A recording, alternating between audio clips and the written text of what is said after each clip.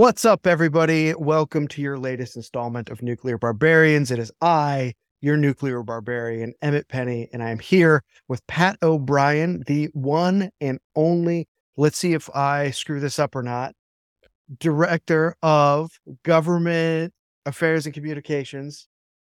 Correct. All right, for Holtec.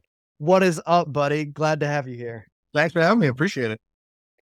So where do I start with this? I mean, I want to know like your whole deal, but I want to like sort of clear the air here because this is obviously a podcast geared toward nuclear advocates. As nuclear advocates, we do everything we can to keep plants online. Plants get decommissioned.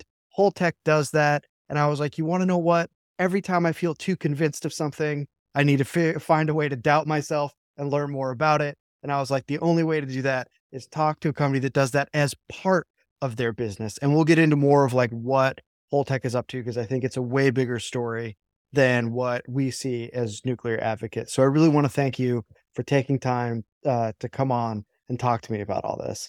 Well, if you're looking forward to it. All right, cool. So before we get into any of that though, what's your deal, buddy? How'd you get here? That's a funny story and a long road. So, I've grown up in Massachusetts. I live in a community that had a nuclear power plant growing up, but not part of my career path when I started going. I went to undergrad at UMass Amherst as a history major, wanted to be a history teacher. And I tend to laugh when I tell the story, but halfway through my sophomore year, I said, you know what? I'm not sure I can get up in front of a room full of people and talk all the time. I got to get into politics, which is all I've literally done for the last 20 years is get up in front of people and talk. So much so that I'm here in Las Vegas for a conference and I'm speaking at the conference tomorrow in front of a room full of 300 people. So, whoa, kind of a fun path. So, I ended up going to work at the state legislature in Massachusetts first for 5 years, and then did another 8 years in local government in my hometown of Massachusetts that has the Pilgrim nuclear power plant. And then an opportunity opened up from a former colleague that said, "Hey, you want to come down and work at the nuclear plant?" And my timing was impeccable. So I joined in like April of 2015. In September of 2015, the plant went into column 4. So worst operational plant in the nation. And in October, they announced they were shutting down in 2019. So my timing was spot on. I kind of looked at and said, what did I do?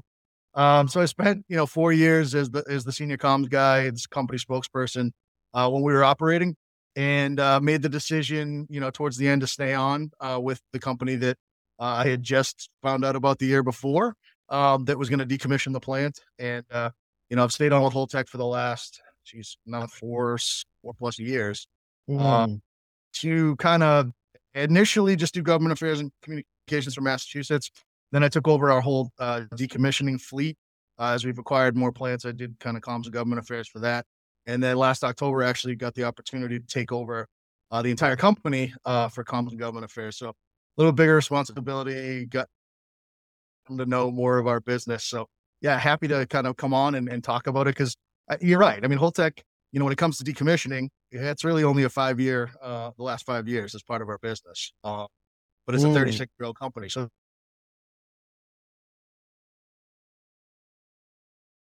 much bigger story there. We're a company that looks to help solve problems in the nuclear industry. And really what we're known for it is wet fuel storage. So fuel storage inside spent fuel pools, the racking systems that went into those. I mean, obviously, and I think the audience is probably well aware of, Yucca Mountain never came to fruition.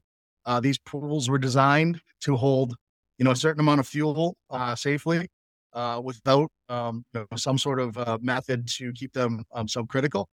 And, what we looked at and did as a company and came up with the design for is those racking systems that have allowed more fuel into the pools, keep them subcritical. And then kind of the natural progression from there was, okay, these pools are still getting full and there's still no repository. So we're also known for our dry fuel storage. We have about 70% of the world's business on dry fuel storage. So that's really what we're known for in the industry.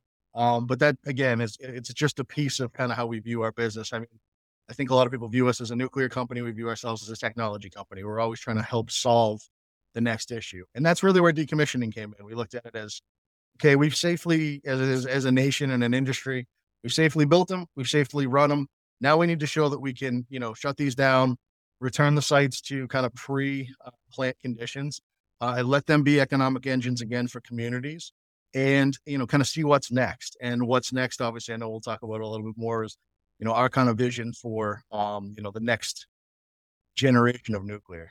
Yeah, totally. So, okay, let me, because I have to ask. I think, first of all, I think my listeners would get mad at me if I didn't. What the hell happened with Pilgrim? Tell me a little bit about that backstory since you were Sure. there So towards the. yeah, so no, Pilgrim was interesting. I mean, originally owned and operated by the local utility, which is Boston Edison, was sold to Entergy in 1999, and Entergy ran it for 20 years. And really, Entergy as a company made a decision to get out of the wholesale, non-regulated nuclear Mhm. energy markets with their nuclear plants. So Pilgrim, Vermont Yankee, Indian Point, Palisades were all the northern plants that they owned that they looked at and said, it's not part of our business model anymore. Um, you know, uh, we'll look to see what we can do with those assets. One instance, Fitzpatrick, they were able to sell that plant off and keep it running. Um, Mhm. Indian Point was a negotiated shutdown with the state of New York. Their license. Totally separate thing. We know that story. And Pilgrim really, kind of same thing. I think there was some hope at some point, maybe someone would do something similar with Pilgrim that was done at Fitzpatrick, but someone never, no buyer for that continued operations kind of came in. Mm. So, we went down the path to shut down. And, I'll say, having worked there for as long as I have, it was a source of pride at the end and how the plant, operated. Yeah, we were in column 4, in the NRC's, matrix, but we were able to drive and change culture the last couple of years, even in the situation we were in, knowing we were shutting down. We were able to get back to column 1 status, which, in the Wow. industry is not 2 months before we shut down. So I kind of talked to the pride and the culture of the people. And it was a real, accomplishment for the site. Unfortunately, you know, I think there was some short-sightedness, from policymakers on what the value of Pilgrim was to the state of Massachusetts and the New England grid as a whole. So you've really seen that shutdown be backfilled by gas. Yeah. Um, As usual. yeah. So, but we're looking at our project, and Pilgrim's, coming along from a decommissioning perspective, where Mhm. it was just 4 years ago. Last week we shut down. It was the 31st of May 2019. The plant shut, and we've been moving along. Really, all that's left on the site, from a nuclear footprint, is the reactor building, turbine building. All the outbuildings have been removed. There's one Wow. office buildings. All the spent fuel's been stored. Actually, since end of 2021, we were able to get all the spent fuel pool safely managed in under 2.5 years, which was a world. I think it still is a world record for a plant. So that project's going. There's been some challenges. Most of those are, from a state or regulatory perspective. The biggest one that it started at Pilgrim, it's headed to Indian Point, and I'm worried that it could kind of engulf the industry, is treating and releasing wastewater from facilities that have, Mhm. have low levels of tritium. Um, it's been a big newsmaker in Massachusetts. It's become a very big newsmaker in Indian Point. And I think you saw with different situation though, out at Monticello in Michigan, when they had an unplanned release of some tritiated water. So it's become something in the industry that, I'll say, the opposition groups have jumped on. They've used it to raise, funds and push back on the safety and the robustness of the industry. Yeah, I mean, you'd have to chug a gallon of it to get the same exposure as like eating a banana, Yeah. but like, that's, okay. I mean, they've been doing that for years. Yeah. That's their MO. They're always going to capitalize on that. And, it's funny when we were setting this up, you called me from Pilgrim, and I remember being like, did you just call me from a nuclear plant? Because in my mind, it was like decommissioned. I was like, what is there, like just a phone in a field and this guy's calling me? A few things. So A lot yeah, going. yeah, lots gone. Okay, so good. We have some more clarity now. Well, this is sort of the perfect pivot because you brought it up. Let's talk about Palisades, because here I think we have two different aspects of Holtec's business converging. Part of it was the acquisition of the plant for decommissioning, and then the surprising move to say, no, we want to keep it running. And not only do we want to keep it running, we want to debut some other stuff we have in the works for nuclear reactors. So why don't you walk me through what's going on with Palisades? Because it's like we've had a lot of turnovers on downs here with this one. I don't think that's interesting. So, previously again owned by Entergy, late in the game, you know, similar, Pilgrim had been in an out shutdown for 4 years. Palisades was the same kind of timeline, that this plant was shutting down, at a certain date. So, um, Holtec had looked to acquire it for decommissioning and kind of at the last minute, the governor of Michigan, some federal officials said, hey, would you guys consider keeping that plant open? And, understandably, Entergy's business model was to exit that market. So um, they weren't willing to, but they were willing to listen and help work, kind of through the process and let us listen. And really, that's what we said. We said, hey, we'll work with you. We'll listen. We'll see what's available. And I think, really the change, kind of the sea change came from the federal government level with some of this money that's been available Mhm. for nuclear plants. And, our initial, kind of thought was, well, we can, acquire it for decommissioning. We can do some of the modifications necessary that would need to happen in decommissioning, but they're reversible. So, you have the opportunity that should the opportunity arise to restart and repower that plant, it's not out of the realm of possibilities. So, that's kind of the eye we went into decommissioning with, and kind of the parallel path to that. So we acquired it in June of last year, Mhm. um, and I think it was July of last year. I put in an application to the Civil Nuclear Credit Program, to see if it was viable to repower the plant. Unfortunately, how that was written at the time, um, kind of didn't fit with Palisades' situation. We were shut down already, Yeah. as everyone probably knows, obviously, Diablo did get the first successful award from that program, and then subsequently they kind of revamped that program and made some tweaks that would have allowed Palisades to be, you know,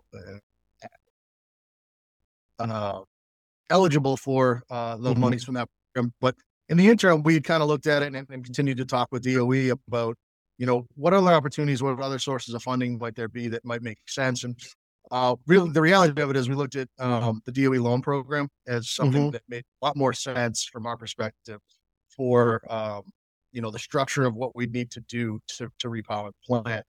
So we applied for that, and that's still ongoing. We would hope to know, sometime in the fall this year, whether that funding is going to be available. And then that really would be the kind of that go, no go point on a restart. That's a very high level, easy way of looking at it. That made it sound very simple, like, oh, we'll get that and go. There's a lot more behind the scenes, obviously. We've worked very closely with, state and local elected officials.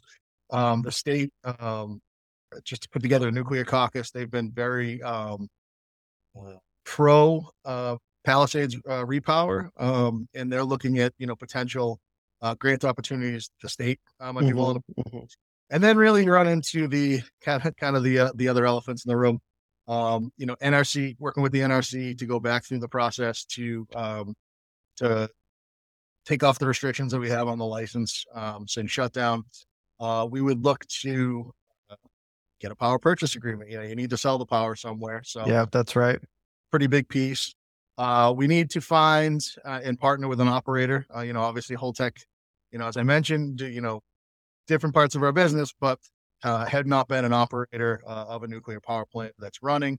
So we'll look to partner with someone that is in the industry. And then really, I'll say kind of, the big thing, my opinion, would be, bringing back the workforce. When Yeah. Palisades was running, you were at almost 600 people. There's about 220 there today. So, pretty significant, effort would be needed to bring back, potentially people that retired or went into other industries, or just train a new workforce, that, hopefully can help run that plant for, years to come. So, a lot of moving parts, moving pieces. Yeah. We're optimistic. You know, I've said in a number of interviews, well, it's something that's never happened in the industry before. And technically I'm right when I say it that way. It's, no one's ever shut down a plant to decommission it and then repowered.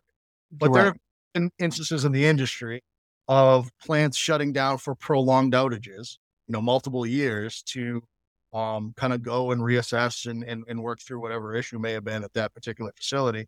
So it's not unheard of to restart a plant that had been kind of in a dormant state for a little while. So, something we'll look at. And then, once we have that kind of personnel piece, there's obviously going to be a big effort to go back through all the systems, ensure that, preventative maintenance, required maintenance is done, and kind of get the plant back into a position to, effectively run for the long term and provide clean power. Yeah, so I mean, I think that's really helpful because it helps people see like sort of all the different layers of governmental work that needs to be done, you know, the coalitions that need to be built, but also like just what it takes to run a plant and sell its power. The PPA thing I think is very, very fascinating.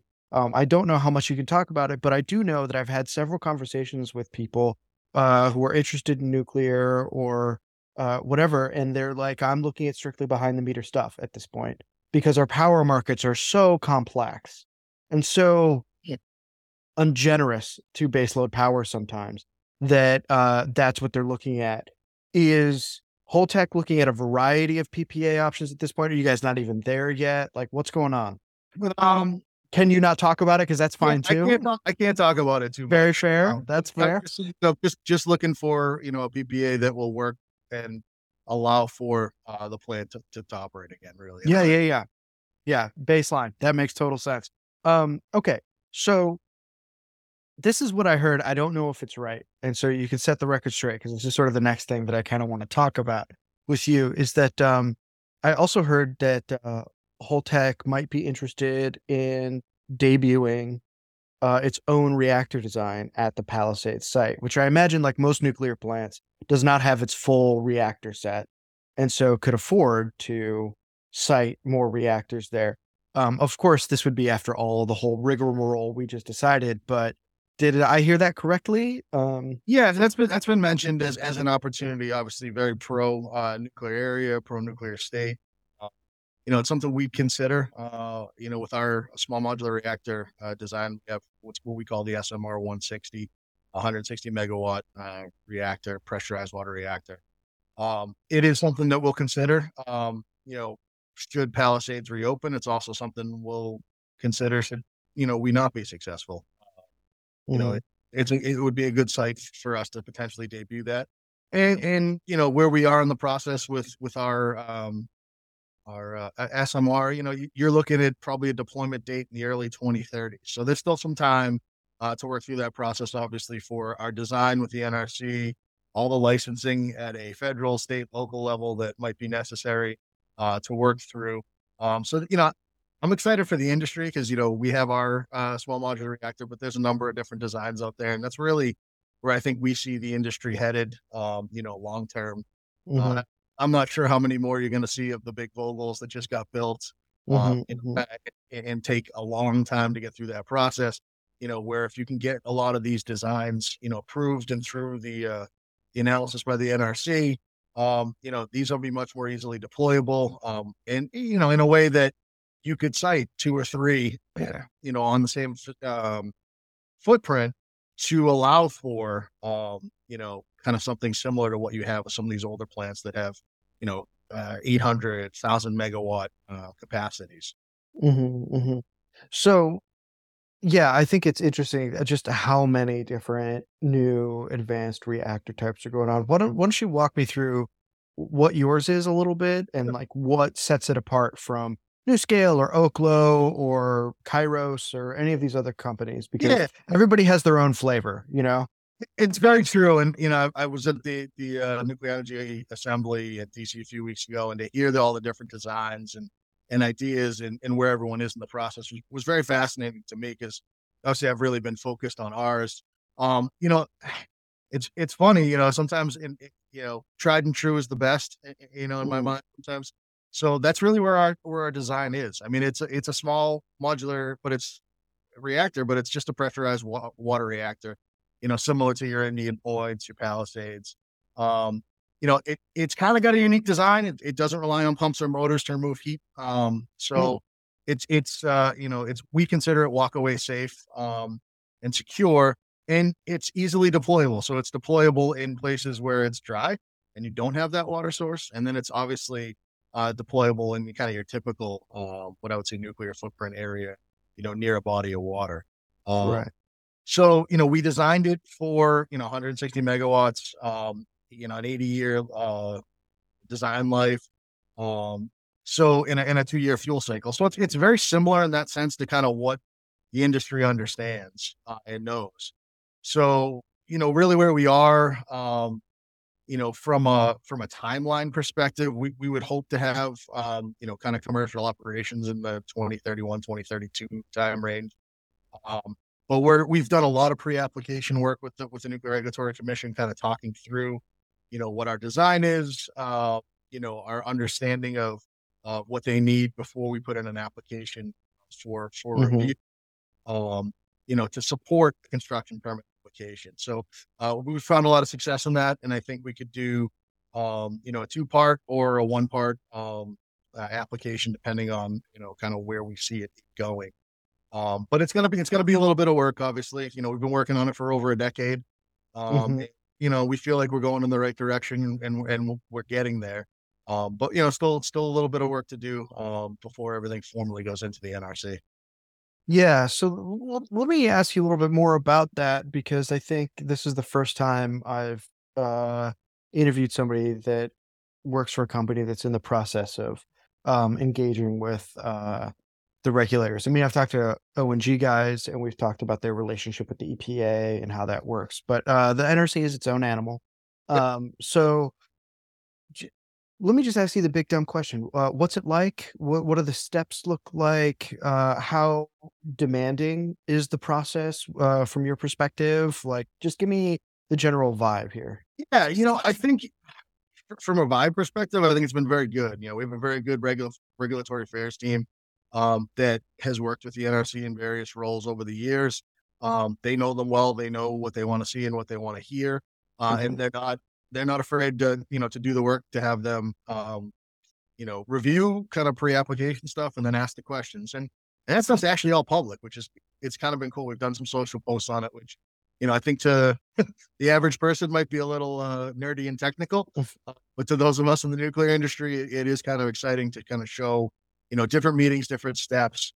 So what ends up happening is we'll have these type of public meetings, pre-application meetings, and the NRCL actually write up like a post-meeting review and put those out publicly. So, it's been good. It's been an open dialogue. I think it's helped, from our perspective, kind of potentially address things that, you know, should we have just put the application in, we would be addressing them at a different point in time. So it's much easier, on our end to kind of create and bring them the right rock. My mhm. term, bring them the right rock. It's not go find me a rock. We'll bring it. We'll bring it to you. So I love that. I love that. through that progress, I think it's smoother in that sense, and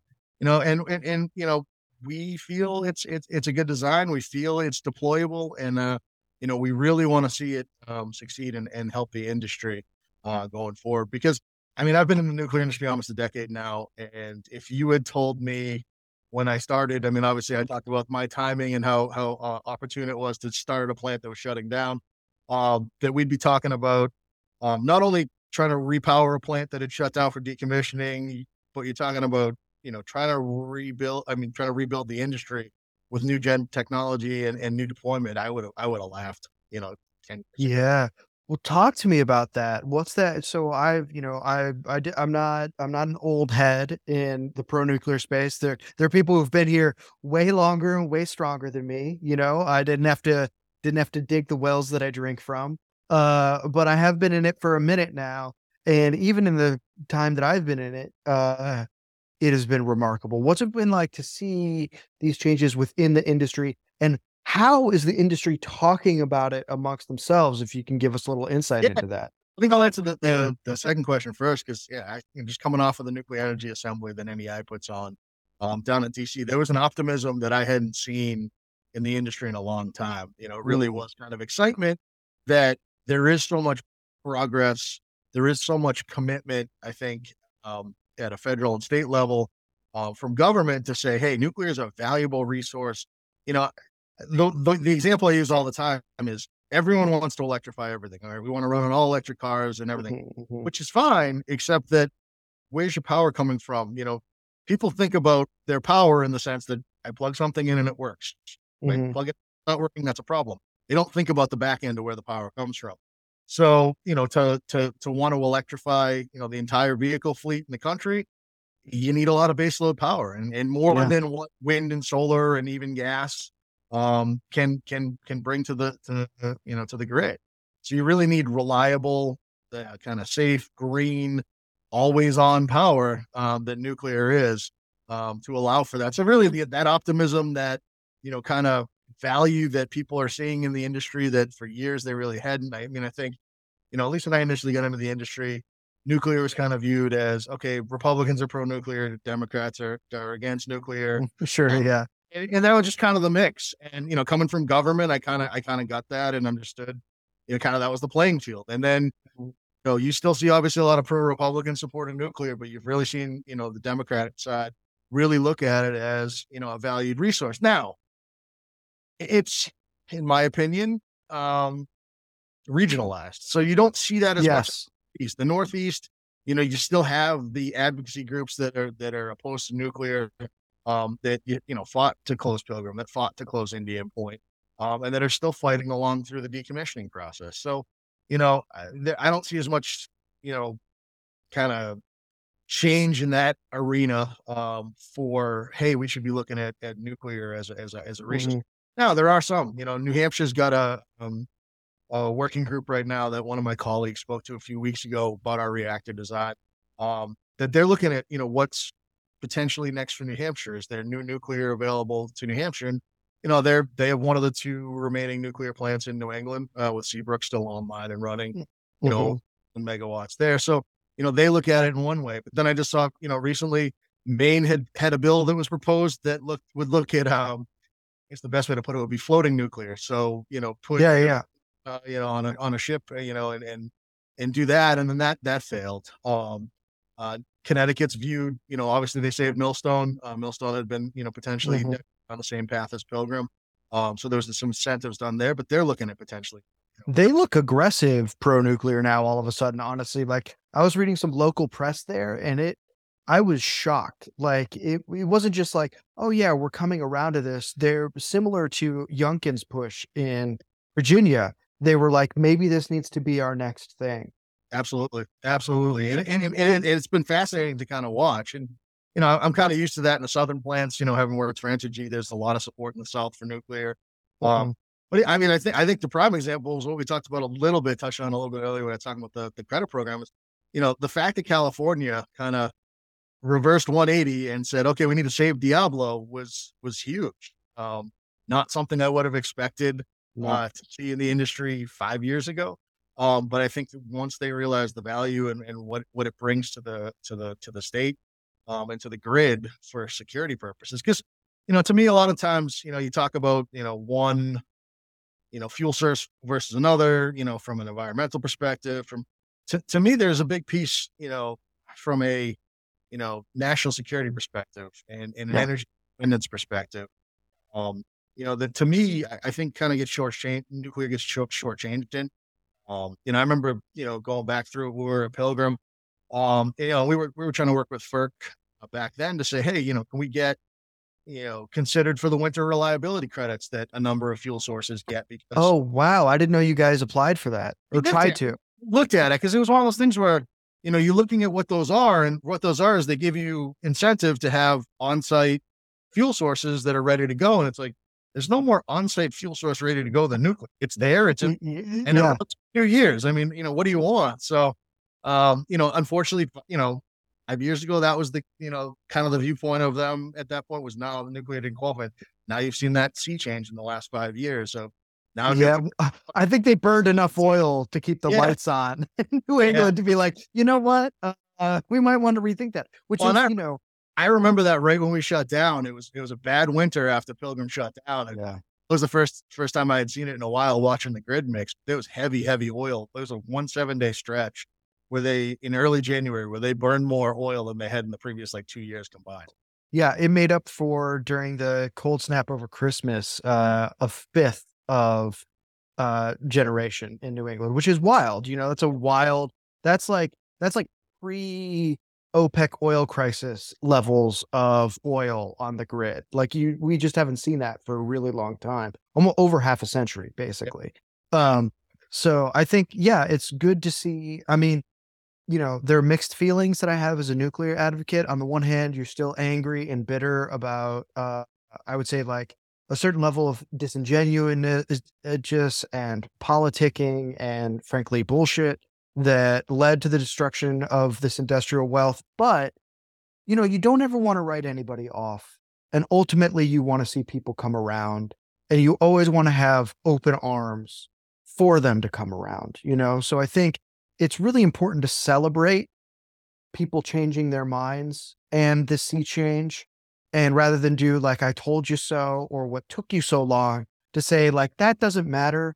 What matters is that we get on the same page as fast as possible today. And that seems more likely than ever. No, I agree with you 100% there. And I think a big piece of it too, and having got into the industry when I did, part of it was on the industry. I mean, we were kind of don't rock the boat mentality. Hey, Totally. we'll hum along in the background, be quiet, which is fine, until anything pops up. And obviously, when you think about us as an industry, there's, three events that come to people's minds. But, the amount of power that was generated safely, and the learning, I'll say the learning in the industry is unparalleled. The training in the industry is unparalleled. I mean, Absolutely. like I said, I came from a government background. So I still remember some of my first days in the plant and they're like, no, you got to hold the handrails. And I'm like laughing. I'm like, why do I have to hold the handrails? Like, that's safety. Like their minute details down to safety was about you walking around the site. Don't talk on your cell phone, like little things like that. And then when you kind of look and extrapolate and see what that actually means at the larger level for protection and safety, it was amazing. The training piece just for an operator, I couldn't believe it when I actually understood it. And I think one of the best things I did when I got into the industry, was actually take the systems class for the plant. So the same class that, the first 2 weeks in operator would spend in their 2-year class. I got to take that, understand the plant, get tested on it, which I was like, oh God, please pass. I hadn't had a test since college. So it was kind of interesting to understand, but, I saw that, these guys who were on shift, every 6th week. So, whatever your shift work is for the first 5 weeks, your 6th week, you're in the classroom for the entire week. You have to pass that test at the end of the week. And if you don't, you're not on shift again. And they would train, going over to the simulators at these sites, seeing them train on a replica control room, scenarios that have happened at other plants, worst case scenarios in the industry. How would you do this or that? And being able to run those scenarios and having them learn in real time, and then critique and, fine tune, what occurs was just amazing to me because it's not something that, you see in any other industry. I mean, the only other industry to me that's close and when it comes to training scenarios, I don't even think it is that close to the airline industry when you have pilots. Yeah. Right? There's a lot of training, there's a lot of, things that go into that, but I still think, from a training perspective, no one's more highly trained than the operators. Yeah. Absolutely agree. And I very much agree on uh, difficulties the industry has had in advocating for itself, and in communicating its value to the public. And I hope that that is uh, beginning to change because I think that, you know, people, if you live in a deregulated or restructured area like I do, every once in a while you'll get a piece of mail that's like trying to sell you some CCA stuff like that. Most people don't even know what a kilowatt is. So they're looking at this and they're like, what the hell is this even? And they're like, I don't know. I see a wind turbine on it. I'm signing it. They say they're going to give me a deal. And who knows if that's true? And I'm not knocking anybody because I did not come from a background where I would know anything about this. I'm deeply sympathetic to that. So I think that, with this increase in optimism, I think it is hopefully safer for nuclear as an industry to be more outward facing in terms of the value they bring, their culture of safety. And I think the general values of the industry are sound. Like I was I was just turned in a piece to a magazine yesterday called Ancient Earth Nuclear, where I talk about at the end of the piece the functional immortality, perhaps, of nuclear. Like, we don't know yet, but like the idea that you have this culture embedded in an industry where you can potentially keep refurbishing these things on to the future, provided we want them. And it seems like we're going to need energy in the future. You know, I think that that is a level of foresight, dedication, focus, and commitment that seems absent in a lot of other domains in our culture, not just our industry. And I think that's really inspiring. I think that'll really resonate with people. It makes a lot of sense too. And I think one of the things, the industry has tried to do, but, I still think, it's a struggle to get your side of the message out. Totally. You hear, oh, it's a 60-year-old plant. It's a 50-year-old plant. It's this, it's that. Yeah. It's a 60-year-old plant in the same way that 67 Mustang is I'm a 60-year-old car. It It, still it, rules. And Mustang is still cool as well, hell. I agree. It looks like it on the outside, but the work done inside, it can be completely, you Mhm. know, new parts, whatever you need along the way. You do that preventative maintenance, you do all that. So, yeah, the body is one thing, but the parts on the inside have been refurbished, excuse me, to a point where, it's still viable. And I think the other piece, kind of where you were just going with this, you hear a lot about the nuclear waste problem. And, Mhm. it's only a problem because we choose, I think, as a country to not kind of take it head on. Do you want to solve it? Do you want to find a permanent repository for it? You know, and is the best use right now taking that as it sits at every plant in the site, I mean, in the nation, and putting it into a permanent repository? Or should we be looking at what France does in reprocessing the fuel? Because and you have these fuel assemblies that still have 90 to 95% of their usable power Mhm. in these fuel pellets. Do you go through the process to extract that and then reuse that power, and you have generations of power still available in there? And it's not something Totally. has been done, really since pre-Carter administration. That's really kind of where reprocessing stops. The late 70s, before I was even born. Mhm. Uh, so, kind of where do we want to go as a nation? Where do we want to look at? And I know that some of these reactor designs, the kind of the next gen reactor designs are looking at, can we use spent fuel in these assemblies in our reactors? So Totally. there's that option that people are starting to think outside the box, that it's only a problem because we don't want to address it.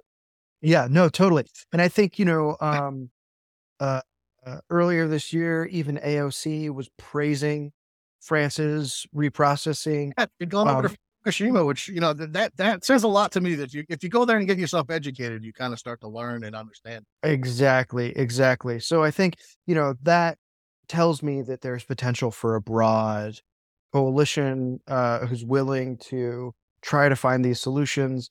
You know, Maybe we'll see breeders back on the table. Like I don't know. Um, but I think that the we have potential for the conversation to really change around nuclear. So Totally, and I think it's not in Arkansas. Arkansas passed the bill this year, which to me I thought was kind of unheard of, where they're like, we want to be the spot to reprocess and house, yeah, fuel, for that next generation, which I thought was kind of really interesting. I've tried to reach out and still, owe a phone call to the representative that put that bill forward, because I just really kind of want to understand it from a nuclear perspective of, what are you guys looking to do down there? Because, they obviously Arkansas's pro nuclear, having been an Entergy employee, they have A&O down there. mhm. That provides them a ton of clean power. So, they definitely know what they're talking about when it comes to nuclear. So it'll be interesting to see kind of where that all plays out. No, absolutely, absolutely. And now we have all these moratoria being lifted on nuclear, a lot of which were sort of de facto moratoria premised around waste handling. Yeah. California is sort of the white whale of that. Like if California ever reverses that, like that's when it's really changed, you Oh, know? God. Yeah. Like that'd be like a huge, like you would really like the boardroom of the Sierra Club would be reduced to tears like immediately if that happened, you know. So but that feels like, hey, that might be in the running now. So let me sort of like change tracks here and ask you more generally. You've talked about how Holtec is like is it's a technology company. What haven't we talked about that you're excited about with Holtec right now? I'm just excited about kind of what the future is going to hold. I mean, the company Mm, has been built for the last 36 years. It started with our founder, Dr. Chris Singh, who really is a fascinating individual. Has always from what I've gotten to know of him, has kind of always just viewed it as, all right, what's the next challenge? What's the next issue? I mm, mean, for him to have this very steady, very secure spend fuel business. We do heat exchangers as well. Kind of the beginning of our business model that was, heat exchangers and then into the spent fuel industry. For him to look at opportunities like decommissioning where he is in his career and say, this is the next thing I want to tackle. And then for him to look at small modular reactors and say, this is still something that I think, needs to be done. And to, for us, it's a privately held company to finance all that on our own, and spend the money, spend the capital, to run these programs, and knowing that the payoff's not going to be for years, if not decades down the line when it comes to SMR. It's really a credit, to kind of the culture of the company, and how we see the industry changing. So I'm excited from that perspective. We have a lot of really good people working here, that you know want to do the right thing every day and want to help what the future looks like for energy. So it's amazing to me. At some point above, come down and tour our Camden facility. oh, totally. I'd love to. It's one thing that's really cool. Like, I'll say, you think about companies now, and everything, almost everything's manufactured overseas. There's not a lot of Hmm. production in the U.S. and to Dr. Singh's credit, all of our stuff's manufactured in the U.S. We have Oh, the that's awesome. facility in Cameron, New Jersey, that's does a lot of our spent fuel, canisters. It's also set up for when the time comes, to do some SMR work there. But then we have a facility outside of Pittsburgh and a facility outside of or in Orvalon, Ohio. So 1.2 million square feet of shop space in the United States, and we ship everything internationally. And we're in 14 countries. We're in constantly working overseas to expand the business, and continue to grow as a business, that's been very successful for the last 36 years. That's awesome. I love that. I love that it's made in the US. I would be, of course, honored to come tour the campus at some point. We'll have to talk about that. And I think this is a great place to wrap it up on a really hopeful note. So, Pat, thanks so much for coming on. I really appreciate you making the time. No, this is great. Thank you so much. I really, really enjoyed it. All right. Glad to hear it. All right, everybody. Remember, stay sharp, stay strong, and stay radiant. We will see you next time.